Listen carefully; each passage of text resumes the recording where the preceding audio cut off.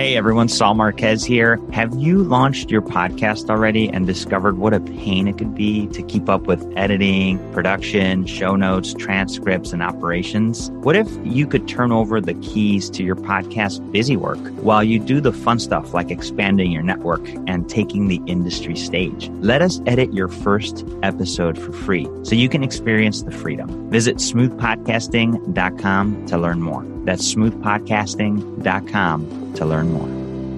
Welcome back to the Outcomes Rocket, everyone. Saul Marquez here. Today, I have the privilege of hosting Dr. Lucy Marie Ide. She is the founder and chief health innovator of Rimidi, a cloud-based software platform that enables personalized management of health conditions across populations. She brings her diverse experiences in medicine, science, venture capital, and technology to bear in leading Rimidi's strategy and vision. Motivated by the belief that we can do so much better as individuals and industry and society, Lucy left clinical medicine to join the ranks of healthcare entrepreneurs who are trying to revolutionize an industry that needs it. So today, we're just excited to have a conversation around remote patient monitoring. What does that mean to the populations we serve? And how can it better our care as individuals? Well, here we are, Lucy. Thank you so much for joining us today, and really excited to have this discussion with you. Yeah, thanks so much for having me.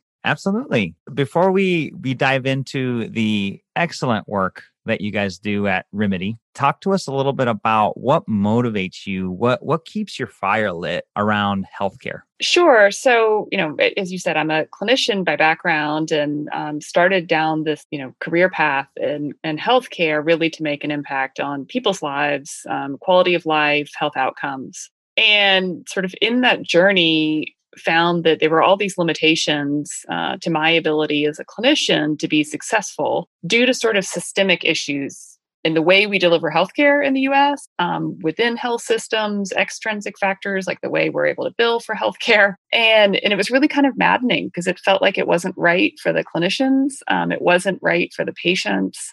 That's really what motivates me, that there's so much potential to both deliver better health outcomes, do so more cost effectively, and have it be a better experience for all parties, that I just decided the best way for me to make an impact on individual patients' lives was to move over to sort of these systemic problems and how technology could help support that improvement. Well, it's fantastic to hear, from a clinician, right? Directly from a physician that had to deal with a lot of these problems. And today we're faced with those problems still, though I feel like with COVID, we've gotten better, right? We've accelerated some of the things that should have happened a lot faster.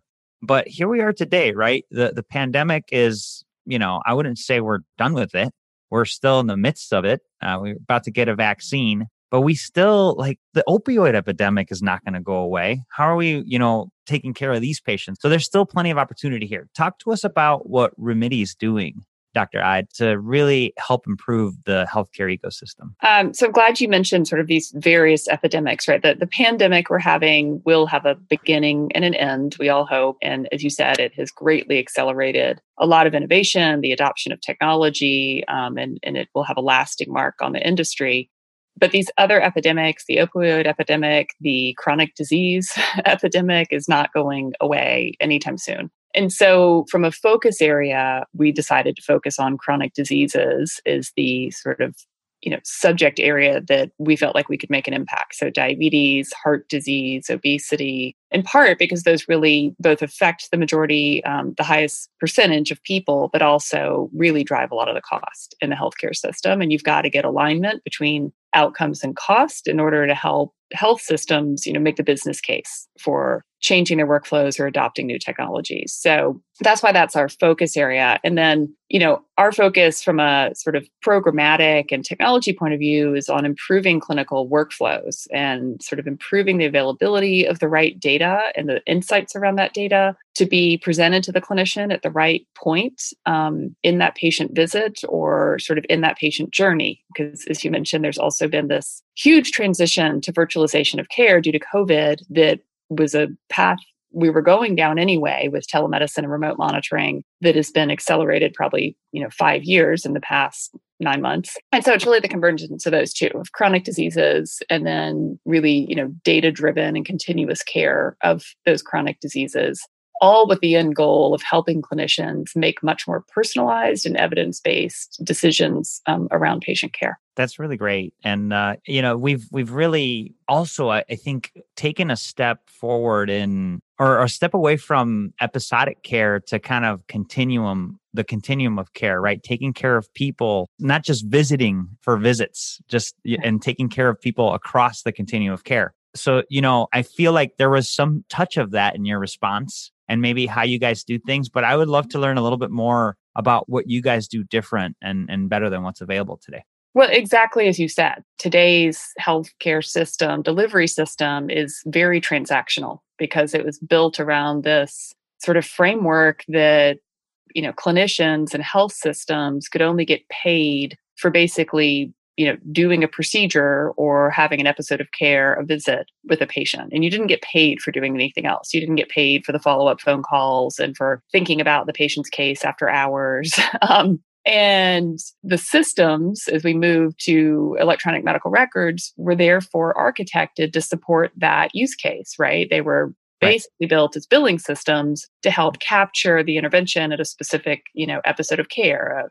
Evaluation and management of diabetes for 20 minutes gets billed, X amount of money, or I&D drainage gets billed Y amount of money. And that is so in conflict with the way healthcare really needs to be delivered, especially for these chronic health conditions, which is a continuous model of care that, acknowledges that patients live with these health conditions every day, not just the 2 to 4 days a year when they happen to walk through the doors of the doctor's office. And so as payment models have been slowly and very slowly shifting to acknowledge that and sort of, the pay for outcomes versus fee for service, we've got to adopt the technology that underlies that care delivery as well. And so I think that's where remote monitoring, telemedicine trends are really in line with acknowledging that much more continuous model of care delivery. And that's why we are really focused on enabling those workflows around a continuity of care and remote monitoring. Yeah, that's really interesting, Dr. Ide. And so, their remote monitoring means a lot to a lot of different people, right? Like it's just one of those terms that is now so heavy. And, what does it mean specifically, right? There's remote monitoring of people that say need it because they're getting opioids in the med-surg area and we don't want them to code. Or there's the people that we're talking about chronic diseases. So what would you say your niche is? Who are you guys focused on? Is it all of them? Help us understand that. Yeah, as we've gone on this journey and we started focused around diabetes care and did a lot of, innovating and iterating around that use case and really understanding what does it take to support sort of the entirety of that patient journey. Remote monitoring is a big piece of that, right? People with diabetes are asked to test their blood glucose at home, keep track of that, hypothetically for the past 30 years, bring that into their doctor's office so they can be informed by what's happening. And that really hasn't happened, right? Because it was hugely inconvenient for somebody to keep it in a little notebook and remember to bring it to the doctor and the doctor to have the time or incentive to really even take a look at it and try to figure out the patterns. But I bring that up because remote monitoring, we discovered, is just a piece of it, right? Mm-hmm. And by remote monitoring, I generally mean sort of using patient-generated health data. It could be from a medical device, like a blood glucose meter or a blood pressure cuff. It could be, sleep and activity data. It could be non-invasive vital signs data from sensors in the home, right? It could be patient-reported outcomes. All of that, it's helping sort of tell the story of what's happening with that patient. And yet, doctors don't really need more data, right? It's, they're inundated with all the evidence that they need to be responsible for reading and all the data that's in the electronic medical record. So we found our job and our niche is really to help synthesize, aggregate that data with the EMR, synthesize the data to drive the insights around it. Mm-hmm. And so that's why clinical decision support became a big part of our platform and our approach as well. I think it's hard to do remote monitoring without really robust clinical decision support built around it, because you've got to get efficiency, of the team who's helping monitor these patients. And, those two things have to go together to get that workflow efficiency. Yeah. Yeah, that's really interesting. And so if you had to focus on where you believe you guys have improved outcomes the most, or even improved business operations, or, on business innovation, what would you say that is? Yeah. So I think, again, it's this intersection of improving clinical outcomes while driving workflow efficiency. A client told me that very early on, and it didn't fully make sense to me. And they said, even if you can't improve our outcomes, if you can make us more efficient, help us manage more patients with the same or fewer resources, that would be a huge success. Hmm. But if you think about it from a health system, their most expensive cost is their people, right? It's man hours of Hmm. nurses, doctors, and pharmacists. And so, that's sort of the holy grail is improving patient outcomes. So we've been able to, move the numbers on percent of the population with, say, diabetes, who their diabetes is under control, or hypertension, where their hypertension is under control. But at the same time, being accountable for making that, as efficient, if not more efficient than the workflow that was there before we started the program. And that was, I mean, that's something that totally kills providers, right? I mean, are they doing it efficiently? Right. So you've been able to move the needle on some of these critical chronic diseases like diabetes. Why is it that you're able to do that? What is it about the platform, your team, that enables you guys to do that? So I think you have to create, this is a two-person dance of managing chronic diseases between the patient and the clinician. Mm-hmm. And I wholeheartedly believe that there's a lot of talk about self-management and, the quantified self and all of this. I don't think any of us want to be sort of out on our own managing our healthcare without the advice and insights from our physician. At the same time, it's really hard for physicians to manage these chronic diseases without an educated and engaged patient. And so, I think the secret sauce is sort of through the platform, creating this connectivity and this virtuous feedback cycle of, you onboard a patient to a, program and say, hey, we're going to be able to monitor your blood glucose. We're going to be able to monitor your blood pressure at home and intervene when we see that it's not going well. And that might be that you're not testing it. Hey, Lucy, you haven't taken your blood pressure in a week.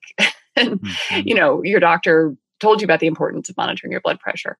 But at the same time, there's got to be something in it for the patient, right? I think we ask a lot of patients, and sometimes we place a lot of blame on patients with chronic diseases. And so I always think, what's in it for both parties? And if you can align those incentives, that there's something in it for the patient, they feel more supported. They see that they're actually getting better on something that they've struggled with potentially for years. And from the clinician's point of view, they're gratified by improving the outcomes, but equally by being able to go home and have dinner with their family at the end of the night because their Totally. workflow has been reasonable. Yeah. Yeah, that's really well said. And so where does the payer fit into all this? So, it's a great question because at the end of the day, the payers are really the ones who have the most financial incentive to see improvements in management of these chronic diseases. As I mentioned at the beginning, these are what drive the majority of the payers' cost and represent a lot of the avoidable cost in healthcare. The friction that I have seen in healthcare has been this alignment between payers and providers. We've seen progress with some of the early ACO models. I think we're going to see more progress as we're sort of entering, value-based care 2.0, because you've got to have the payers have to recognize that the providers are the ones who deliver healthcare. And the providers need to not just feel like payers are sort of sending them nasty letters saying these, patients on your panel aren't well managed, right? Mm-hmm. They need to get aligned, just like we talked about patients and providers being aligned. The providers and the payers need to be aligned and acknowledge what each brings to the table. Yeah, I love that you mentioned that, and it is that challenge. And you mentioned it earlier, Dr. Hyde, the dance. And I think that they're the third one at the dance, and just trying to figure out that whole picture and the flow is critical. It sounds like you guys are doing a really nice job of providing analytics and data and results for them to say, wow, there's something here, something we could get excited about. So with all the experience and the work that you guys have done, what would you say is one of the setbacks you've experienced that has been character forming? What was it learning? So I think one of the biggest challenges working in health tech is the really slow adoption of, technology and frankly, anything new in healthcare. And from a clinical point of view, this is one of the, foundational issues that I constantly come back to is, there was an Institute of Medicine study looking at how long does it take for new evidence to be adopted into everyday practice. And it was 17 years, right? So a new drug that shows benefit, a new medical device, a new protocol. We're just not very good at adopting new evidence in clinical practice. And I think sometimes that can be for good reason, right? That clinicians are risk averse because, we're talking about people's health and people's lives. But I think it is misapplied to the adoption of new technology, that sort of that risk framework in clinical medicine bleeds over into, oh my gosh, could we possibly purchase this cloud-based software? We need to have, 85 people in the health system look at it and sign off. Yeah.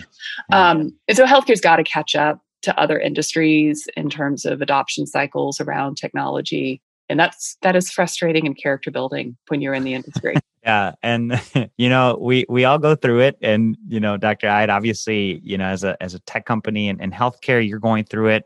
Listeners, you go through it, but it's having that clarity in how you deliver your message, how you deliver your solution that gets you past that. And obviously, Dr. Ide's team at Rimidi is doing a fantastic job of that. What are you most excited about today? In the very difficult year that has been 2020, I think one of the personally most exciting things to me is that every American, almost every day for the past, 9 months, has been thinking about and talking about medicine and science and public health in a way that the general public has never thought about those topics. That's really exciting to me because not only is it accelerating, adoption of technology, but there's data out showing that, applications to med school, applications to master's programs in public health are, through the roof. Now, Dr. Fauci is everybody's, role model. And I'm excited about that because we have all these new minds coming into the industry, wanting to make an impact, understanding how important medicine and science and public health are for all of our daily lives. And I think there will be a lasting impact of that focus. Well said. It is exciting. And we are seeing a lot more people. Gosh, I mean, on the podcast, we've just had so many people coming from even different industries, finance and retail, trying to say, hey, how can we do our best here to make this better? It affects all of us. I had one guest, Dr. Ide, say, you're in business, but you're in a healthcare business. Like, even if you're not in healthcare, the biggest spend that you have aside from labor is your healthcare costs. So if you're not becoming a healthcare expert, that you're missing it. You're missing it. And so, yeah, I love what you said about that. It is becoming the centerpiece. It is the centerpiece. Even in our holiday cards this year, we're writing, have a healthy new year, because right. It's the center and it's so important. So I couldn't have said it better. And so when you think about the next chapter for Rimidi and our healthcare audience here today, what closing thoughts would you give us? And, what are you guys thinking about? What should we be walking away with here? I think as we look forward to the next year and I think about sort of lessons learned from this year and this giant healthcare experiment we've all lived through is sort of the importance of just continuing to make progress and starting, right? And I think about the amazing feat of the vaccine, going from novel virus to vaccines delivered within the same calendar year. And that's because a whole bunch of scientists just started working on that, not knowing if they would be successful, not knowing what was going to happen with this virus, probably having no idea how impactful the virus was going to be. But they started day one, at the beginning of 2020. And I think the same is true of technology. All of you out there who have ideas of ways it could improve the system and you're not really sure if it's the right idea or the best idea, just start down a path.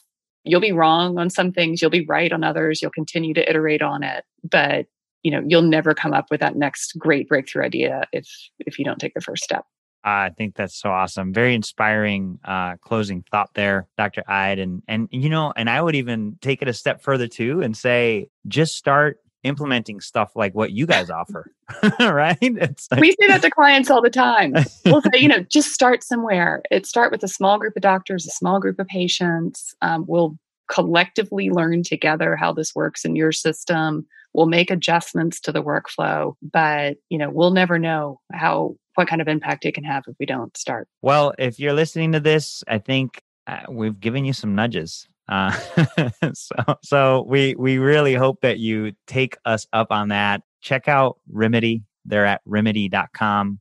You can also go to outcomesrocket.health, type in Rimidi, that's RIMIDI. You'll see the full transcript with the show notes, links on how to get in touch with Dr. Ide and the team there. But, I actually didn't ask you, Dr. Ide, what's the best way for folks to get in touch with you or your team? Website's great, as you said, or folks can reach out to me on LinkedIn or Twitter, and I'm at Lucienne Ide on both. Outstanding. There you have it, folks. Make sure to connect. And Dr. Ide, really appreciate you spending some time with us today. This has been a really, really fascinating discussion. Thanks, and have a healthy new year. Thank you. You too. Hey, Outcomes Rocket listeners, Saul Marquez here. I get what a phenomenal asset a podcast could be for your business, and also how frustrating it is to navigate editing and production, monetization, and achieving the ROI you're looking for. Technical busy work shouldn't stop you from getting your genius into the world, though. You should be able to build your brand easily with a professional podcast that gets attention. A patched up podcast could ruin your business. Let us do the technical busy work behind the scenes while you share your genius on the mic and take the industry stage. Visit smoothpodcasting.com to learn more. That's smoothpodcasting.com to learn more.